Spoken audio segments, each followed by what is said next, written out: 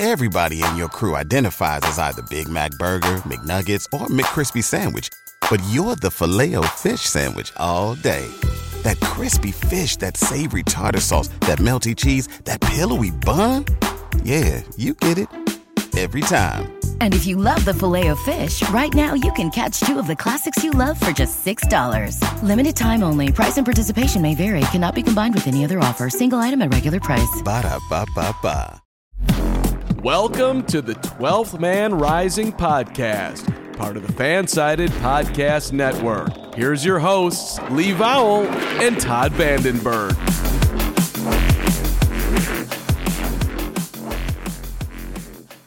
All right, well, we're here. Here we are. I'm here and Todd's there. Yeah. So how's everybody else doing? Everybody doing? Let's pause, and pause will allow some answers. Pause for dead air. How's everybody else doing? I don't hear anybody else. Anybody else out there? No, they left. Down in our bunker. They left their hearts in San Francisco along with, but we'll get to that. Oh, yeah. I forgot about TB. Not Tom Brady. But Tom Brady probably did leave his heart in San Francisco. I guess he is from Northern California. That's true. But is Tom Brady actually Tony Bennett? Could be. The former coach of University of Wisconsin? No. So I guess he's still the coach. I have no idea. Anyway, Seahawks. So anyway, thanks for listening. 12thmanrising.com, 12thmanrising.com. If you're listening for the voices, I am Doug, and with me is Steve. So, Steve, hopefully you're doing okay. Hey. Is that how Steve would talk? I don't think so. No, I don't think it's how Steve would talk. Steve's talk more like this. Steve is not participating in Seahawks training camp, which starts on the 26th of July. 26th of July movement in honor of the Cuban Revolution, I believe. They always start on the 26th of July because that's when Castro and Shea were going over in the boats. A lot of people don't know that, but it's not factual, but you can kind of surmise. It's not case. I'm pretty sure you're right. It's not factual, but I mean, it's not. They don't want to come out and say it, but there's too much that adds up. There's a correlation. It's not like it's a tweet, so it doesn't have to be factual. Yeah, exactly. I mean, there's mountains involved. Anyway, so the training camp starts the 26th, and the players and pitchers and catchers have to report on the 25th. A lot of people don't know that either. I believe that's also factual. On the 25th of July, so that's when all the players show up and shake hands, and then the next day is when it starts in full bloom. And so a lot of stuff to start really looking forward to, especially when it comes to like, is Jamal Adams participating at all, like actually on-field drills or anything? Does he look close to it? Jordan Brooks, surprisingly, even maybe closer than we think. What's he doing? So that would be exciting. Yeah, exactly. Is D. Eskridge already limping around? Kind of stuff like that. So harsh, but factual. Yeah. So that's the word for the day, I guess. So anyway, as far as training camp battles, yes. Are there any? Let's break it down by 30s. So the first 1 through 30, go. No. So anyway, seriously, what are some of the training camp battles that you're possibly looking forward to watching on Seahawks.com? Absolutely none. Outside corner. To me, that's the most interesting. Like third base, you mean? Battle. Yeah. Will it be Michael Jack Schmidt, or will it be Georgie Porgy Brett? Would make the shortstop inside corner? Would he be the slot nickel? He would be the slot nickel, which would make sense, kind of. Maybe. Makes sense. Kinda. Yeah. It makes sense. That to me is the intriguing battle, because everything else is kind of based on availability. Like, okay, who's going to play strong safety? Well, Jamal Adams, if he's healthy, there's no doubt about that. I mean, they'll figure things out, right? Plus, they want, with everyone healthy, they want 3 safeties anyway. That's not a question. But, will Mr. Jackson be able to hold on? Because that would be surprising to me. Actually, that would be more shocking to me if Spoon doesn't get the outside corner gig. But the band Spoon, I believe that would add too many players to the field, sir. We're getting into the RGs too too early. We can't get there yet. Do you have a Spoon song on there? That would be random. That would be really random, and the answer is no. Got 4 Cheap Trick songs and one Bachman Turner Overdrive. From everything we know about what Witherspoon has shown in college and what he looked like in OTAs, it'd be kind of shocking if he didn't get the starting nod there. And again, they've got candidates for the slot corner, which wouldn't be a slot corner depending on who goes there, right? Because there's even talk about, I think I've got this right. There's even talk about Julian Love. Yeah. Which would not a slot go corner. back to what you were saying, which is the 3 safeties on the field, Right, because right. then you've got Love to play if that's what they want to do. Obviously, we're just speculating, and they're not going to even show that in preseason, right? Like week 1 rolls around, it's going to look completely different. Like, oh, this is the actual plan. So don't freak out when it gets to be preseason, and they're like, well, this doesn't look blah blah blah. It's because they're not going to show their hand, obviously. But yeah, exactly. Yeah, you got the good point there is Love sliding down into the slot, so you still have the 3 safeties, and you can always break out of that if the offense does something else. I would be shocked if Jackson beats out Witherspoon. That's all. I believe you can call him Mike or Michael. It's only Mr. Jackson if you're nasty, I believe. Well, I am indeed. I think if he does, it would be more a factor of just he's playing lights out compared to, well, Witherspoon isn't what we thought he is. I think he's going to be everything they expect him to be. And everybody said Jackson's played lights out so far. Right, exactly. So, wonderful problem to have. Yeah. Right? Compared to the last few years, especially. Yeah, exactly. Same thing as if Adams is healthy, then it's like, okay, we have 2 starting strong safeties. Again, that would be a great problem to have. So let me interrupt for just a second, because we reflect back on last offseason, and I don't think we talked about maybe there wasn't enough talk in general about it, but Tariq Woolen obviously ended up exceeding expectations. So did Mike Jackson. Right. Who did we think was going to start at cornerback last year? I don't even remember having a discussion about it, but it's like, it certainly wasn't like, oh, Woolen's going to have 6 picks and Jackson's going to, I can't even remember who we expected to start. Yeah. Probably Kobe Bryant. Yeah. Kobe Bryant, because he did for a bit. But I'm not sure who the other one was going to be. It is odd. I'm clearly we talked about it at some point, unless we're just, well, never mind. We know we're stupid.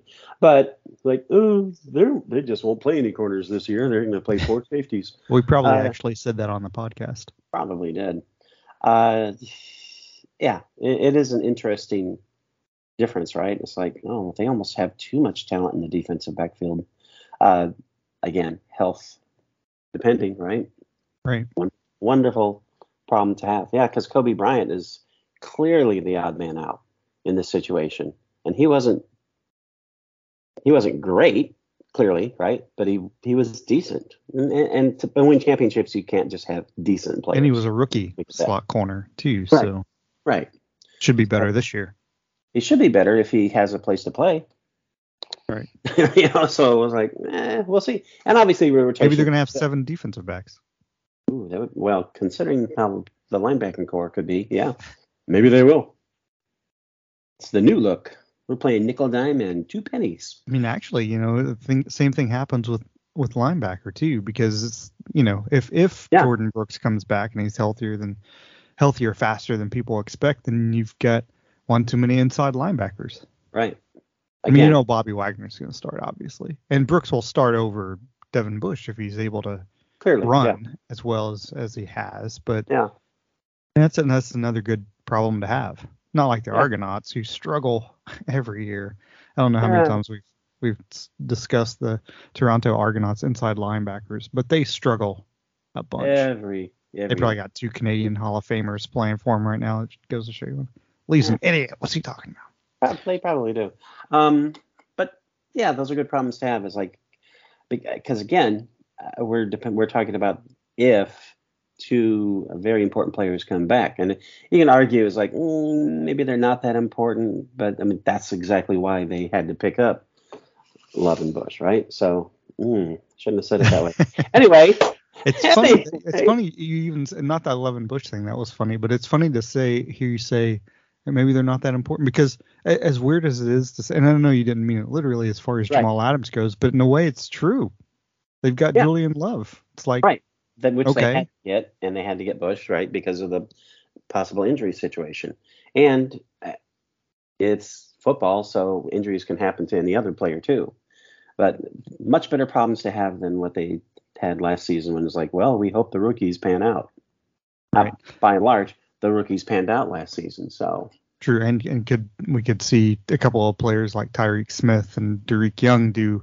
Yeah. Smith didn't really do anything, but Derek Young could take another. He could be wide receiver 4, and that's one of the battles I'm looking forward to. And the offensive line, because again, go back to the rookies. You could have 2 rookies starting on the offensive line with Olu and Bradford at right guard, and Olu at center. And I think after the bye, I think they will.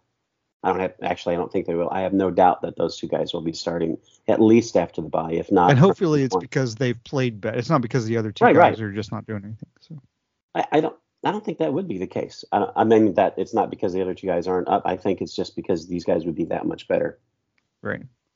Yeah, and if they come in, and I guess if I had a guess, and it's only a guess, I would assume that Olu would be the starting center week 1. But I see your point too, which is completely valid. But I could see Olu beating, Evan Brown at center to start. Can too. But I don't think he will, but absolutely could happen. And probably most people think that's how it's going to play out. I just think it might take him Olu a little longer. Just because he's the center and he has to make the calls along the line. So. But he's got the pedigree because that's all he's ever played. He's just not very smart, though. I mean, he only went to Michigan and Virginia. Yeah, exactly. Two of the toughest schools to get in academically, right? I mean, and basically, offensive linemen have to be relatively intelligent, comparatively so, but especially the center. And I mean, this guy, he's been training for this not his entire life, but basically this is what he's been working towards, being a starting NFL center. When he was in kindergarten, he needs to do. The Evan Brown guy, nobody's heard of him yet. Okay, he's just in middle school himself. But what I'm saying is, Evan Brown, I think is better than some people are giving him credit for, and that's the only reason. If Evan Brown wasn't there, Olu would be the starting center, no doubt. And I don't mean they wouldn't have anybody else. But if Blythe was still there, and I'm not knocking Blythe, but Olu starts week 1, absolutely no doubt in my mind. Yeah. Doubt in my mind over Blythe. And Blythe was okay. He wasn't terrible. Yeah, he got worse as the season went on. He got trucked a lot later in the, especially in important games. And he was a sieve. He was like Andy McDowell in 4 Weddings and a Funeral. after a while. But yeah, I mean, I'm looking forward to that because I think the offensive line by the end of the year is going to be good for the first time in a very long time, and sustainably good, because all they need to do is really re-sign Damian Lewis. Hopefully not the actor or the football player. Hopefully they'll do that, and then this offensive line could be set for the next 3 or 4 years, and I think it's going to be a good one. They've got a first-round draft pick on it, which, you always talk about, the Cowboys' offensive line is so good. They're loaded up with first-round draft picks. And I mean, it's like, and they were good. But you don't have to have just first-round draft. It's good to have one at left tackle, which they do.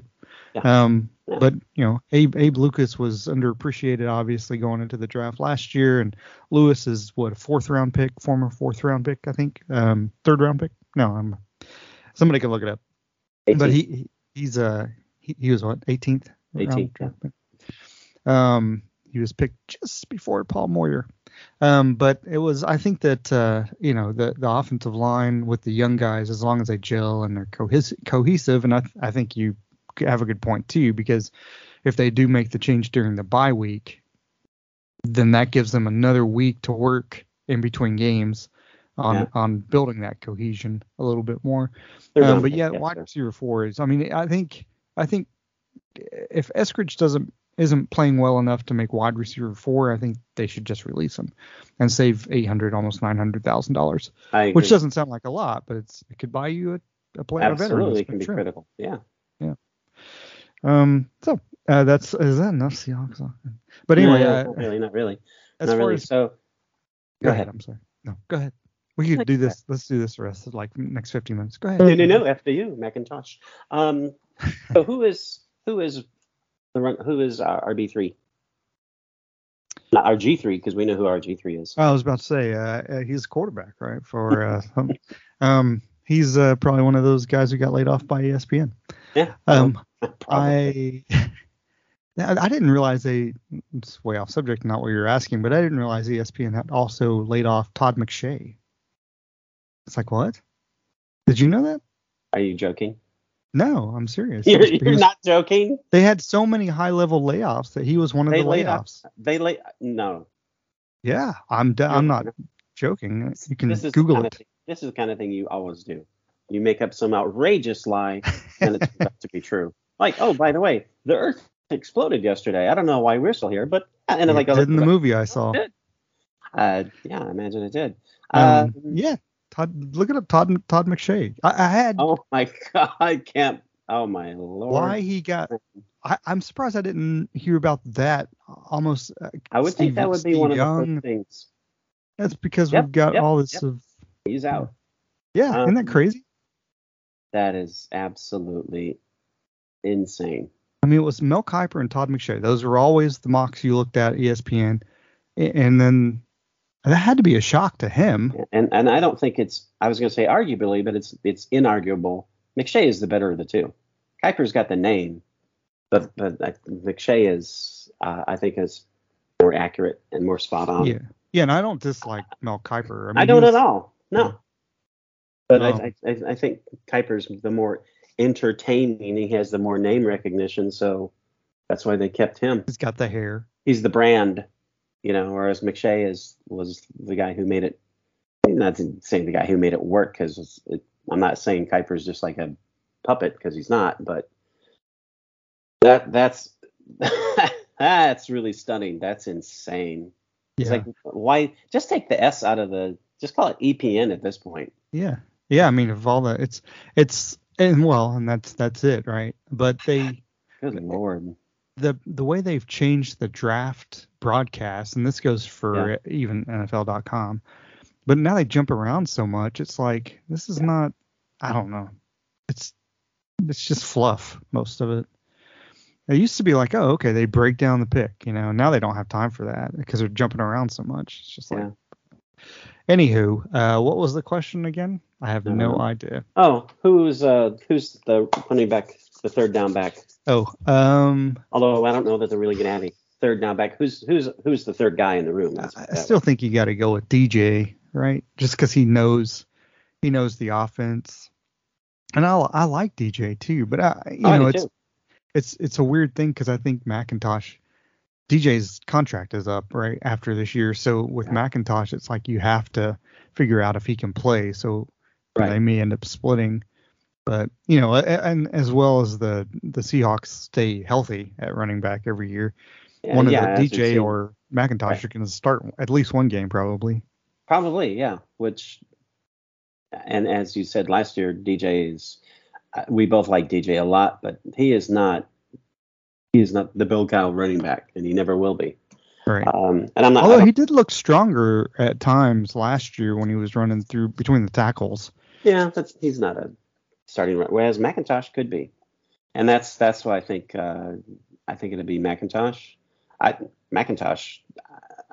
still think McIntosh might surprise a lot of people. He might wind up being number 2, honestly. Yeah, I mean, nothing. Chris Carson was a 7th round pick and was a clear starter, right? Yeah, that's the thing. Well, of course, and we've talked about it, and then it's like that was a different situation too, because he was not going up against the same talent level. Seahawks thought he was going up against the same talent level, but turned out he wasn't. So, we'll see. There are going to be some interesting position battles for certain, especially quarterback, because Geno just hasn't proven anything, and he's not a top 10 quarterback, clearly, according to the media. According to a lot of 12s, we'll still post stuff, and I see this just on social media, and like, there's still a bunch of 12s out there. Oh, Geno sucks. It's like, Are you just saying that as a knee-jerk reaction to anytime somebody says something positive about him? Because it's not, again, factual. It's based on 2022. Geno does not suck. Now he at the end of last season, second half of last season, he had to do a little bit too much and his numbers dropped, right? Right. He still didn't suck. I mean, he was still a good quarterback. Exactly. If you look at his numbers in the second half, and that's why some people are down on him, it's like exactly what you just said. He was still a good quarterback. He wasn't a phenomenal quarterback in the second half, but again, that was because he was forced to do more than what he was comfortable doing. And I think if he's in that same situation this season, I think he'll be much better. Yeah, he's got more weapons, but I mean, just that throw that he made against the Rams to win in week 17 or week 18. Yeah. Todd just sent me is that a real thing? That's a real thing. Cheeto, ketchup flavored Cheetos, and they are shaped like maple leaves. Yes. That's that Canadians really like their ketchup. Yes, they do. But that's weird. I mean, I would do it if it was mayonnaise. Okay. But Cheeto flavored mayonnaise. You would do it if it was mayonnaise. I would do it, yeah. Anyway, yeah. But yeah, I mean, I just think that's what we're headed with it. But anyway, I got thrown off by the ketchup. Yeah, ketchup threw you off. It did. Yeah, I'm not a huge fan of ketchup. Not like mayonnaise. Yeah. There are probably mayonnaise flavored chips because I have a bag of beer flavored potato chips as well. I can see that. Actually, Guinness makes potato chips. Yeah, that's true. They do. That's true. And there's a whiskey flavored chip, which makes sense if you think about it. That makes sense. Yeah. So I'll just name a couple of players each as far as who we think will exceed. And again, training camp starts this week, so hopefully none of these players will get injured in any kind of way. But two players who we think will exceed expectations, and like we were just talking, Geno Smith far exceeded expectations, and I think if he may play just as well, but he may look better simply because he's got more weapons now, right? With a legit wide receiver number 3 and a backup Zach Charbonnet as far as a running back, and then it's just a matter of everybody staying healthy at this point. If it goes back to the receiver, and I know I'm jumping off a subject I just brought up, but if something happens at receiver with Metcalf or Lockett, I feel like Smith and Jigba can jump in. We're not hopefully really losing much, especially if it's. And again, I never want Tyler. I want Tyler Lockett to be part of every down of every game. But if he's more like Smith and Jigba, then Metcalf's just kind of out there on his own as far as stature and what he can do. Then I think Smith and Jigba is much more, makes more sense to replace Lockett if it comes to that. But hopefully everybody will stay healthy. But I think as far as exceeding expectations, I do think Noah Fant's going to have a really big year finally, because he knows it's his walk year. He's a free agent after next year, and I think he almost more than Smith and Jigba is going to see a lot of one-on-one coverage. It's going to see a ton of one-on-one coverage when he's on the field. And Fant has the ability as like a receiver light. I mean, he's an okay blocker, but really he can catch. He just needs more opportunities. So I think offensively it's going to be. And I just feel like Michael Dixon. No, I'm just kidding.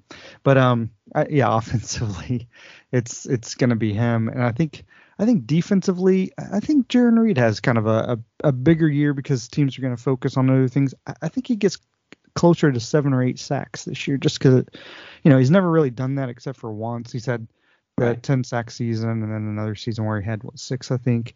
But I think he gets 7 or 8 this year because that's going to be his role with this team. He's there to help with run support, sure, but I think a lot of teams are going to focus on Draymond Jones and whatever else, and I think Jarran Reed's going to be a little bit more freed up, and I think he has a better season than most people expect. My surprises are Jackson Smith and Jigba, and no, I'm going to go to a different tight end. I actually think Colby Parkinson will be a surprise. Not that he's going to have a breakout, because he's not. A Sean Alexander type season.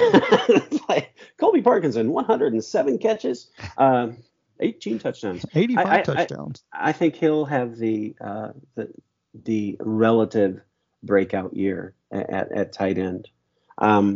Because unfortunately, I think Uncle Will get injured at some point. Although he's been healthy for relatively. Yeah, except for the very end of after those first 2 years where he missed more than half the season, and then last year he missed the final 2 games in the playoff game. He's been healthy. Yeah, but I think because the opportunities Parkinson got, he was extremely productive, and I think Parkinson will have a pleasant season, a quite pleasant season. Which, considering he's really the third tight end, I think, like for instance, I wouldn't be surprised if he winds up leading the tight ends in receptions. I just think that's what's going to happen with him. He seems poised for that, and for him, that would be a breakout year. On the defensive side of the ball, it's really stupid, but I swear I almost kind of wanted. Well, I'm just going to say it because it makes no sense. Not Jaron, but Jarek Reed. And we were just talking about how full and how stuffed the defensive backfield is, right? But I think at some point, somehow, and he shouldn't because he's undersized, right? Right. I mean, he is. But you know what? I'm sorry, I can't say it. I'm going to change that. Because it just. Well, I was going to jump on that and say, he's a little undersized, but he almost plays with the same kind of velocity and smartness that Ryan Neal did, and Ryan Neal certainly exceeded expectations. And that's the thing, because they love the guy, and Pete Carroll loves everybody. Pete Carroll loves the guy who brings in his bubble gum. I mean, because that's he probably does love that guy. He probably loves that guy more than Bobby Wagner. I mean, it's his gum. But because injuries are going to happen. We know injuries are going to happen, and like you were just saying about Chris Carson, right? It's like I just have a feeling about this guy because he seems like a Seahawks player because he's so intense and he plays with that. This makes it sound like the other guys are just kind of like lackadaisical. It's like, I'm going to punch the clock and we show up on the field. But Quandre Diggs does not show any emotion on the face. Yeah, he does, right? I just think that something's going to happen. And again, I don't think he's going to wind up even being a starter. He may get a couple starts. But there's just something about this guy that you'll go back and play the clip at the end of the season saying, remember that guy that got cut halfway through training camp? He's going to have a break. But I just think somehow he's going to come through and have a surprising, again, not a big year, but again, looking at their defensive backfield, that would be a surprise. But I just think he's going to show out on special teams in a good way. I agree. Yeah, I agree with that 100%. And he's going to wind up playing key roles in some games. Like I don't see him making a game-saving interception, but I see him making a game-saving forcing a fumble like a couple times because he just seems like that kind of guy to me. Anyway, yeah, I like it. So moving on from Seahawks talk, we're like 27 minutes into Seahawks. That's a new record. So that is a record. Of course, it'll change a little bit starting next week, and then weeks after that, be a lot more Seahawks. But less Seahawks. Did you say less and less Seahawks? Less Seahawks. Yeah, by the time we're up to doing a recap of the first game, it's like 6 minutes. That's right. That's right. That was a nice win. Oh, anyway, and the final score let's talk about this movie. So now let's talk. Before we get into movies, have you? I know Todd is now a transplanted. Transplanted? Todd is now not officially a Canadian. I am in Canada, yes. And you left, and I believe your quote is, "I don't want to be in Miami when that Messi guy arrives." And I thought you meant the soccer player, and you actually meant the guy who just spills the food all over his face. But anyway, yeah, so Messi. Messi, you were recently near Miami, lived near Miami, and Messi, of course, played his first game with the Miami Major League Soccer team, and had the free kick and scored, and it was fabulous and everything. Which I'm not saying it's scripted, but it's scripted. Yeah. No, it's not. It's not scripted. It's not scripted, but it's like, okay. So yeah. I mean, he's not old, and that's one good thing. I mean, he's still young enough to be a very good player. I mean, Argentina just won the World Cup last year, but he's so much better than anybody else in Major League Soccer. It wouldn't be surprising if he puts up this ridiculous amount of goals. But just speaking culturally, as far as Messi going to Miami, what was that like? It was great because I wasn't there. Without a doubt, they made a major, pun intended, deal of it, as you would think they would, because it's arguably, is it arguably, or is it just an absolute fact? He's the best player in the world. And all of a sudden, it's a new team, relatively new team. They're working on a new stadium, and by the way, it's the equivalent of Tom Brady, literally the equivalent. I think we talked about this. The equivalent of Tom Brady 10 years ago. It's like, I think I'll go play in the USFL. Right. What? But I mean, besides him just as a player, for him specifically going to Miami. Yeah, but it's that cultural impact. It's like he's coming to our town. It's like, well, what the hell happened? And he's playing in our town too. That's weird. Yeah. Well, what role he's going to play? He's multi-talented. Best. I'll be curious to see what the attendance is like, because Miami it's a wonderful city. It is also one of the worst sports towns on the planet. Because they got other stuff going on. Stuff going on. The Heat attendance is good, but it's inside. I guess that makes sense, right? It's inside, and that's one of the things too. And I don't know. Miami's just a weird sports town. You would think that attendance for soccer would be perfect, and I am assuming it was sold out. That would be insane. Yeah, it was sold out. The tickets have skyrocketed. They were like, yeah. I would hope they'd be sold out for the entire season. But baseball's pretty popular in the Latin culture, and the Marlins generally don't do well in attendance, even when they're winning World Series before they sell off the team. So, but I mean, that's the Messi effect too. You've got the superstar of the entire sport globally, and all of a sudden he's playing. Like if Ohtani decided to sign with the Marlins, and Ohtani was Cuban, because I think that would help too, or Nicaraguan or whatever, I think their attendance would change for the Marlins as well. So, I mean, that's a good point. Yeah. I mean, there were billboards in West Palm Beach about Miami's MLS team, about Inter Miami, about Messi coming. So I can't imagine how many billboards there are in Miami about it. Right. I mean, I was down there in March. That was the last time I was down in Miami for a few days, and there were already billboards going up. So, I'm sure that's, as far as sports goes, that's got to be the big story in Miami. I mean, Dolphins training camp obviously is coming up, and the question is, I'm sure you've seen the meme, is like, hey, we're 50 days away from Tua going on concussion protocol, but which is savage but accurate. That's got to be the biggest story in Miami, easily. It should be. Yeah. Hopefully it. I mean, I have no reason not to wish them well. It would be shocking if they don't at least do well in the playoffs, let alone win. But if they make it, they're kind of struggling. I wonder how good Toronto has a Major League Soccer team as well, right? So. Yeah, I don't know, but I'm going to find out. Yeah, I mean, you're going to all the sporting events this week, I think. You're even going to the Super Bowl this week, if I remember correctly. Yeah, this week, yeah. Yeah. You'll have to tell us who's playing. I don't want to spoil it for anybody. You can tell us who's playing next week. So, and then we want to give a shout out, of course, to the women's side. The World Cup, Women's World Cup is happening in New Zealand currently, and the United States won their first match 3-0. How shocking that the U.S. women are winning.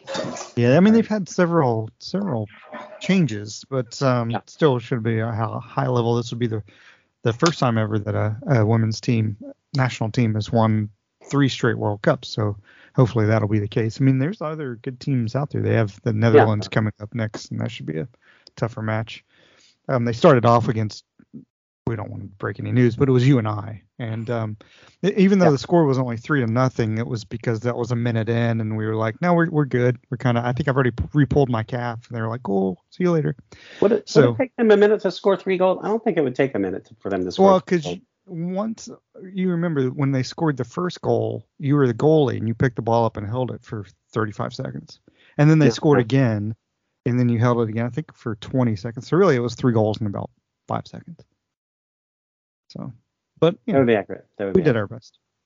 And then I guess since we've had a podcast, Carlos Alcaraz won Wimbledon, and in 5 sets, fantastic match, just as it should have been. So now he's like, he was already taking off a lot, but now he's exploded. He's the alpha in tennis currently. I will say this too, as far as people not caring, quote unquote, not caring about women's sports, the Lob and Smash site that I do stuff for there too. The top 3 by far, the top 3 articles that we've put out this month in July, all about women on the WTA. Really? That's awesome. Yep. It's not even close. I mean, they have like, and I don't know. I mean, there's people writing about both men's and women's side, but I think the women's, especially tennis, gets underappreciated by like, oh, I just care about. No, it's like, no, people care about Naomi Osaka, and she's not even playing, and they care about Swiatek and stuff like that. I mean, it's just it's interesting. Yeah, well, I mean, those are pretty compelling stories, right? And they are, and to some extent, they are beyond on the court. So I can see why those would be popular. But it's nice to hear that people are interested, they care about that. That's it. That's awesome. Yeah. And then I did see Oppenheimer yesterday, and Todd is still waiting to see it at the IMAX theater, hopefully in a couple of weeks. I think that's my understanding. Haven't seen the Barbie film. The Barbie box office. I may go see Barbie today. I don't know yet, depending. 155 domestically. That counts Canada. Does that count Canada? Is it North American box office? I think no. It should just be U.S. Just United States. Talk about, yeah. That's a crazy opening. Holy cow. Yeah, almost. And this, I didn't know this until yesterday. So it's a 300 million, I think, worldwide, or close to it, right? Or maybe even more than that. This is the first weekend ever, box office history, that's had one film open at more than 100 and another film open at more than 50. Did you know that? I did not know that until you said that yesterday, which is... Did I say that yesterday? I was drinking a lot yesterday. I probably said a lot of things yesterday. And Oppenheimer looks like it's actually going to open over 75, which is... Yeah, right. Which is crazy for a 3-hour film, because you can't have that many showings. A 3-hour film about Oppenheimer. It's not like... Exactly. Yeah, it's not a messy documentary. It's Oppenheimer. Yeah, it's not a 3-hour Marvel film, and I love Marvel films. I'm not dogging it. I'm just saying it's not the most popular. Like, oh my God, yeah. There's. I mean, you just say it. I was obviously, a lot of people have been looking forward to this. Mainly, obviously, because it's Christopher Nolan. True. Early buzz is that I've seen a few critics said this is his best film ever, and if that's the case, holy cow. What do you think? Is it his best film ever? And if not, why is it so god awful? So it was horrible for a lot of reasons. No. Well, it should be horrible in some ways, right? Well, another point of the movie. So all cards on the table. I saw Oppenheimer, and I thought I was going to see Barbie, but I was really confused because the Ryan Gosling character looked a whole lot like he was trying to protect a female, and it was called Drive Barbie. I don't know what this is, but anyway. Now that's the mashup the world deserves. He was killing. Exactly. Yeah. Drive Barbie. If anybody hasn't seen Drive, watch it today. It's a fun film. Nothing to do with Barbie. No, Oppenheimer was it's everything people, as far as on the positive end, say it is. It's a fantastic film. Is it his best film? I mean, it's personal preference, right? It's like it's like, oh, I really like this first. Sgt. Pepper's was a fantastic album, but it really pales in comparison to Revolver. It's like they're both great, right? And so it's like, it is. Just enjoy both of them. We don't have to contrarian contraire. I'm making up words. Contrast and compare. Well, in this I'm situation, going to use that later today. I don't have to compare it. I'd like to contraire this document.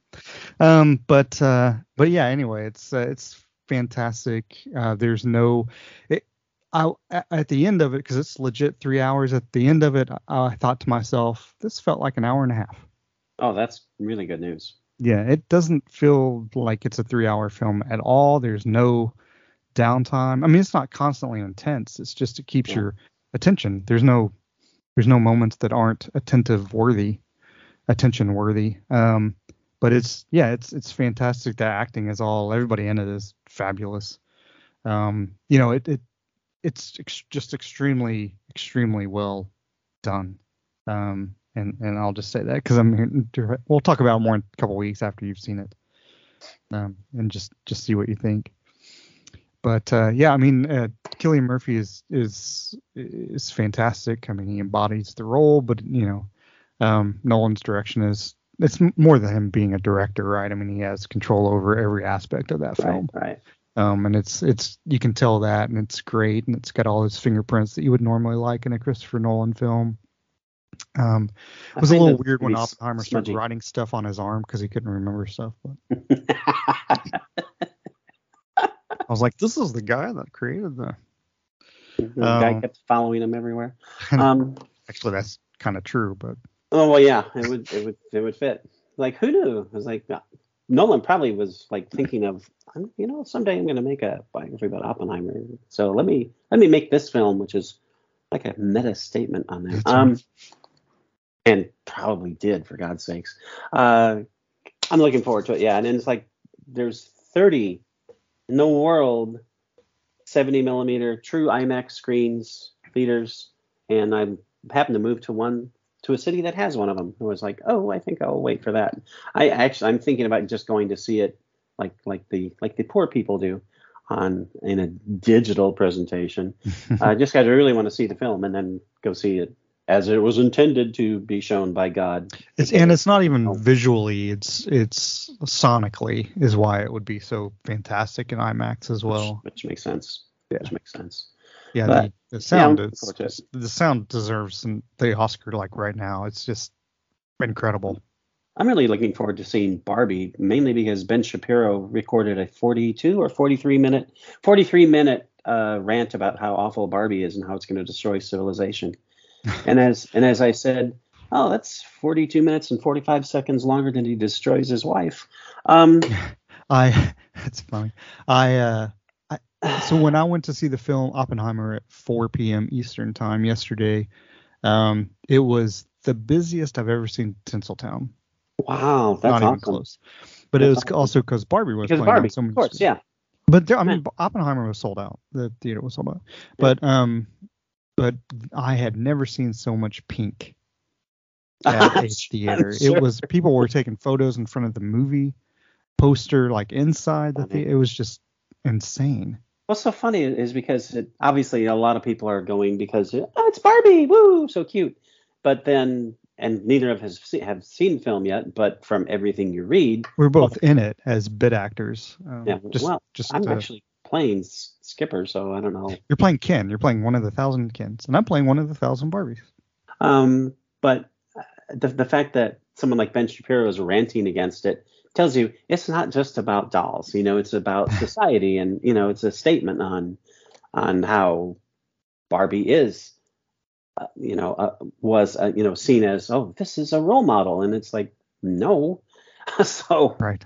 That's the point of the film. I mean, Greta Gerwig's the director, and she's not going to make some fluff piece. So people are coming to see it as a fluff piece, and having not seen the film, I have a feeling you can probably just see it as that, if that's what you want. But right, that's what I've heard too. And that's why it's obviously such a phenomenon, really, at this point. And then Oppenheimer,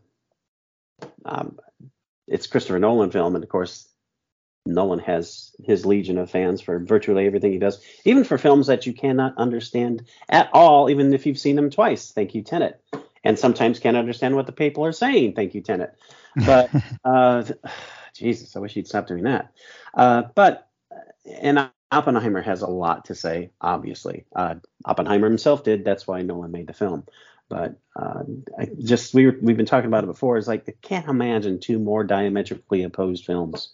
Just everything about them, and for them to come out on the same weekend and people to be flocking to them. That's just and then both to be that's legitimately well-made films. Yeah, bizarre, but they will probably be battling at the Oscars, which sounds like a joke, but seems like that would be the case from everything I've read about Barbie and from what you've said about Oppenheimer. Yeah, I mean, Napoleon comes out later this year. That'll probably get some.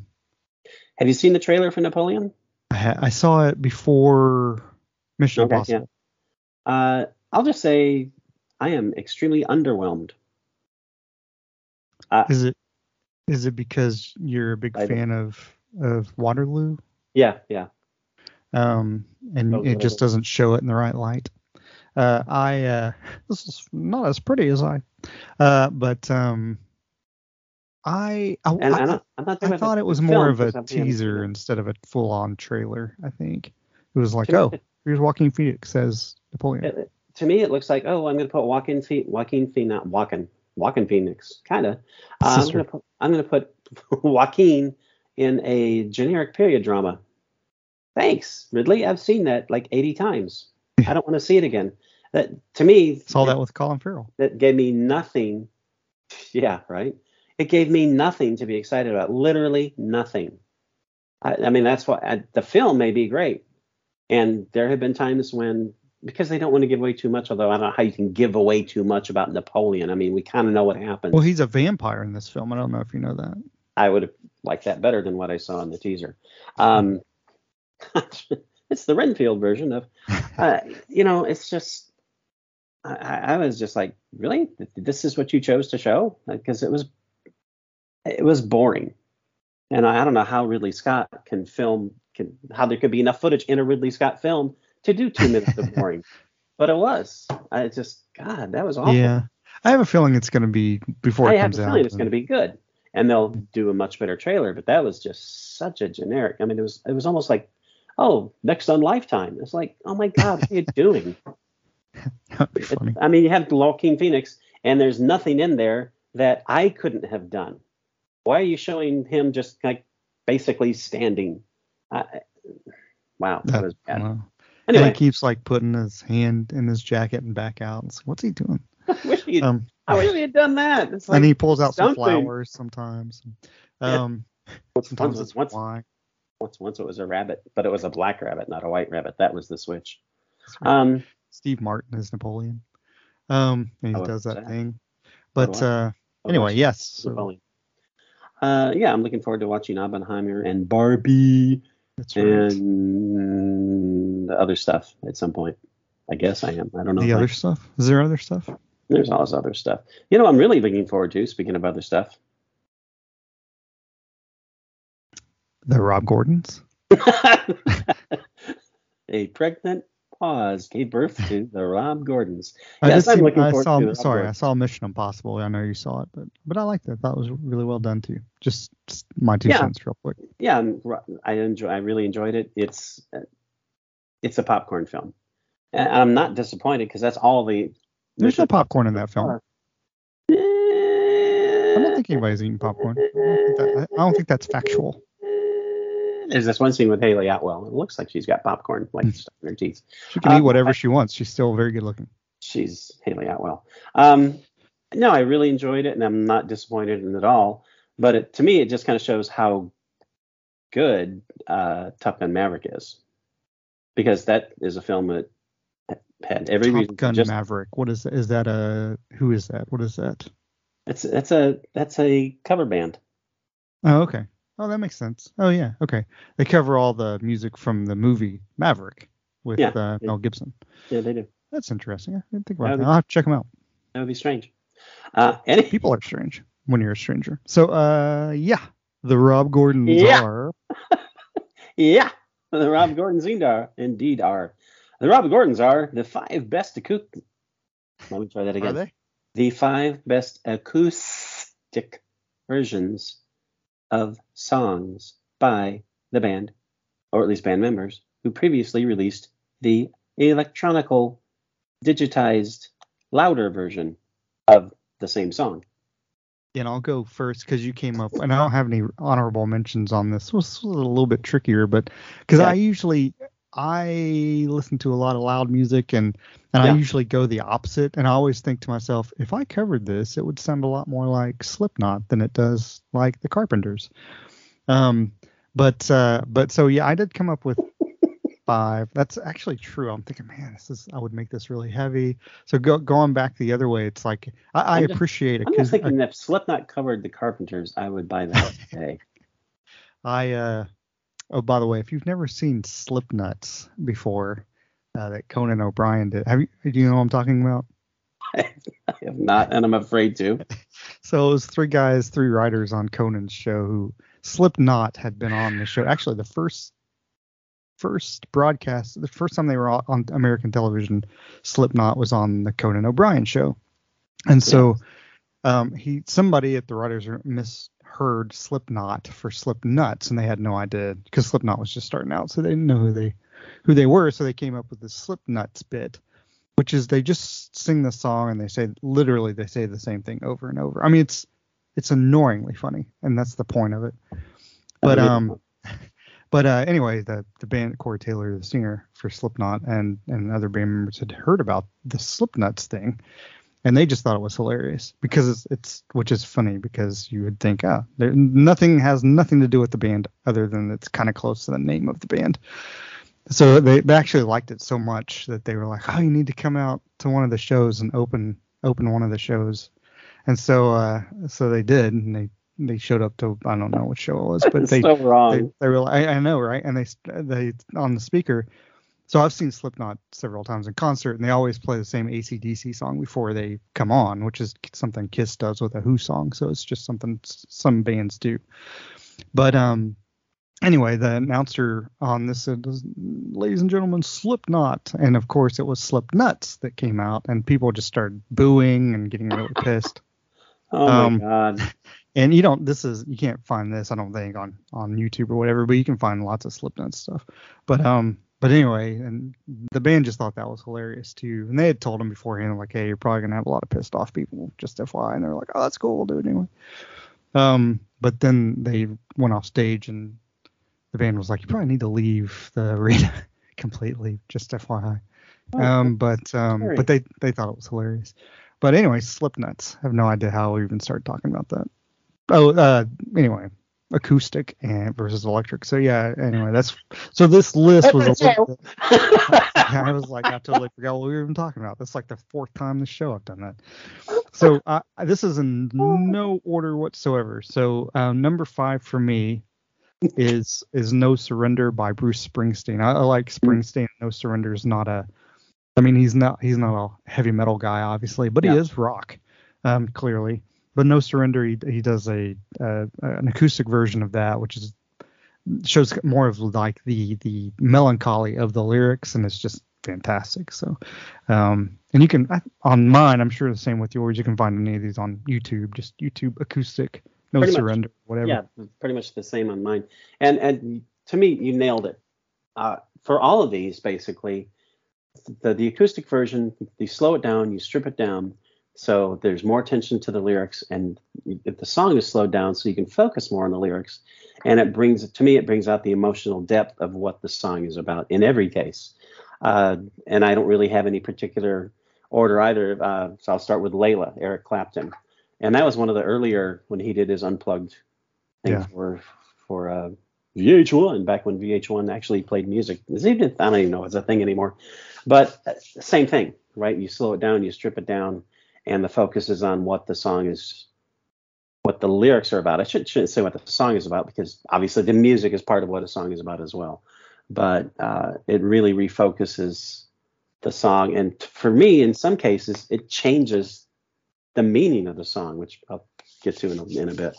Yeah, I can see that. Maybe that's, or maybe, and I don't know if that's the case with the song you're going to bring up, but sometimes I wonder if the artist themselves thinks the song has been was misinterpreted when they originally released it. Yeah, so if they change it.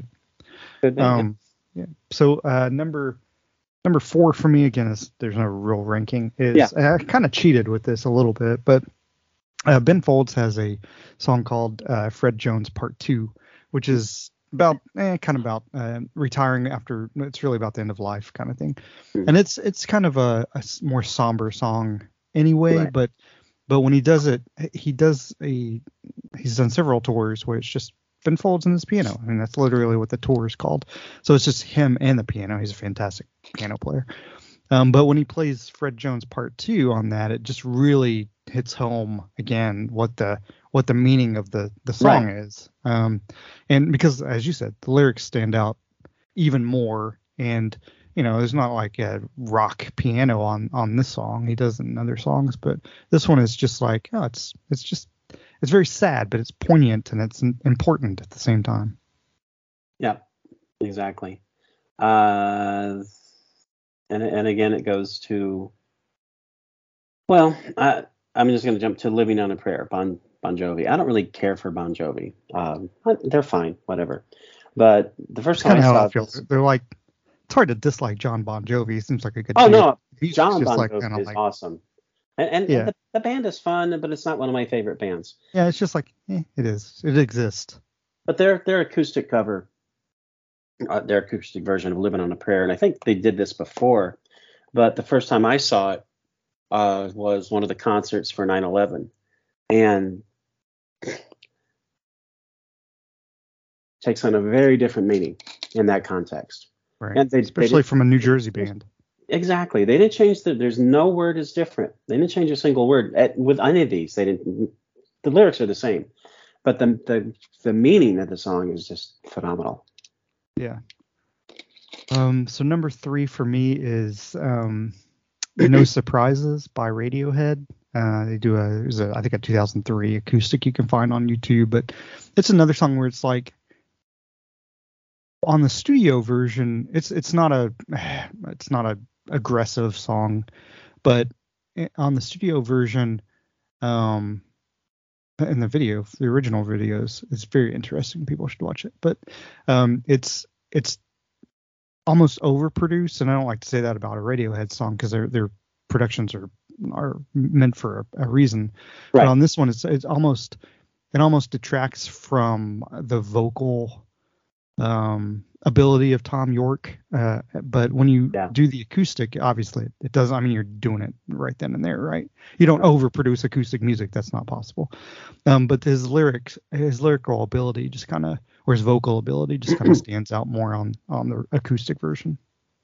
And similar for me, and this is a bit of a cheat because this is Soundgarden, and Soundgarden didn't do the acoustic Chris Cornell solo, but basically you're still talking the original artist, and it's Black Hole Sun, and exactly the same thing. I mean, you talk about vocal ability, right?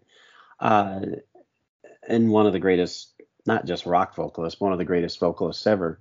Then it really comes out. And somehow the song is even more somber. I don't know how that happens, right, but it does. And it's song about suicide anyway, so it's almost a crushing experience listening to the acoustic version, but it's phenomenal, and he sounds absolutely especially amazing. Since it's about suicide and he ended up killing himself, right? So makes it more poignant as well.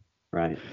Number 2 for me is Disarm by Smashing Pumpkins, which again is on the studio album. It's got strings and it's not an aggressive song. It's kind of would be perfectly have done well if it was on the studio album as an acoustic song. But when you cut out the strings, which seem almost superfluous at times, and it's just the acoustic, it's really just Billy Corgan and his acoustic guitar with the song, it just sounds phenomenal. Yeah, absolutely. My number 2 is almost sounds silly, but one of the most famous videos ever is Take On Me. The acoustic version of the song, because there's this light poppy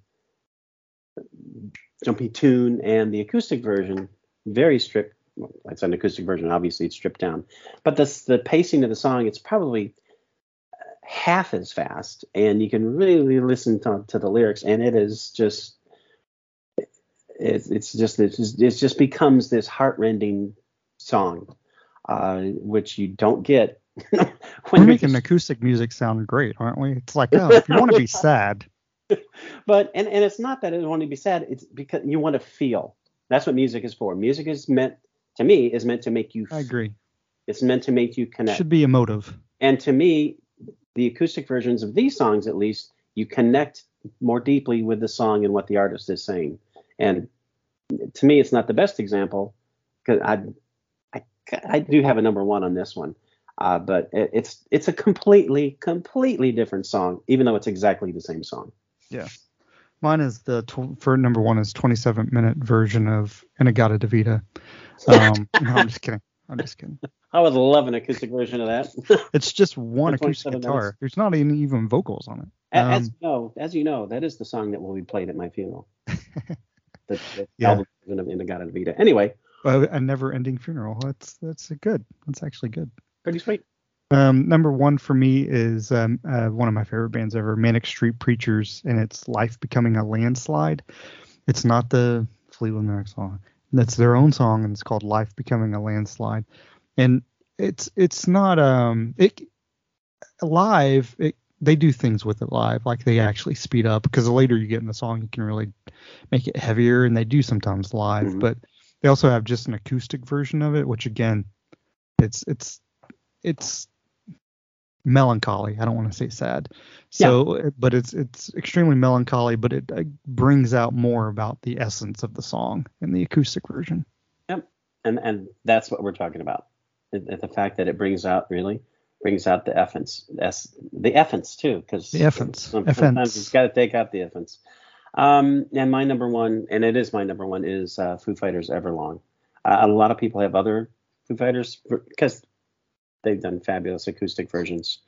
But again, the same thing. It really brings out the essence of the song. And to me, the original version is great, but this is just, I cannot imagine ever wanting to listen to the original version again once you hear the acoustic version of Everlong. Do they have an album of acoustic? Yeah.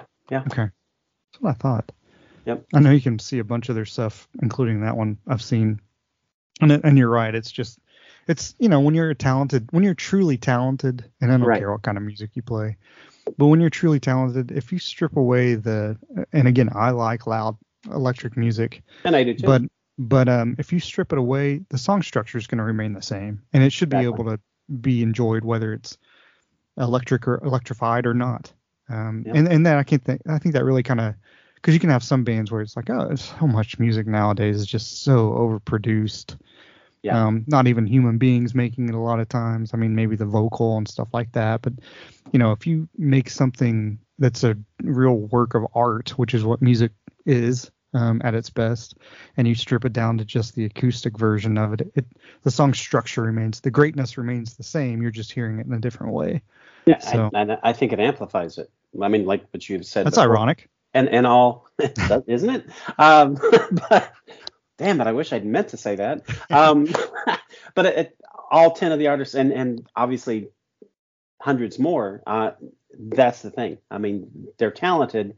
And to me, the talent really shines when you take away the production. Right. When the Carpenters made that Metal album, they just didn't sound as good. They didn't. And we talked about this before. The movie Cats, one of the worst movies of all time. And the worst thing about Cats is Jennifer Hudson has the big signature song, and it's overproduced. And there are times when they manage to drown out Jennifer freaking Hudson with the score. How do you do that? How do you do something so stupid? Just let her sing. Especially when it's a musical movie. Then you should have people who know something about making music in charge. You would think. But yeah, you strip away the production, and all that's left is the artist and their message. And that's the beauty of acoustic versions of songs. Because most songs, well, the majority of songs, probably even for Slipknot, don't start off as the band's all together and we're doing this. It's Corey Taylor sitting with his acoustic guitar, figuring out which chords work best and writing the words. Yeah. So, exactly. I don't know. Anyway, that's our show. Hopefully everyone enjoyed it.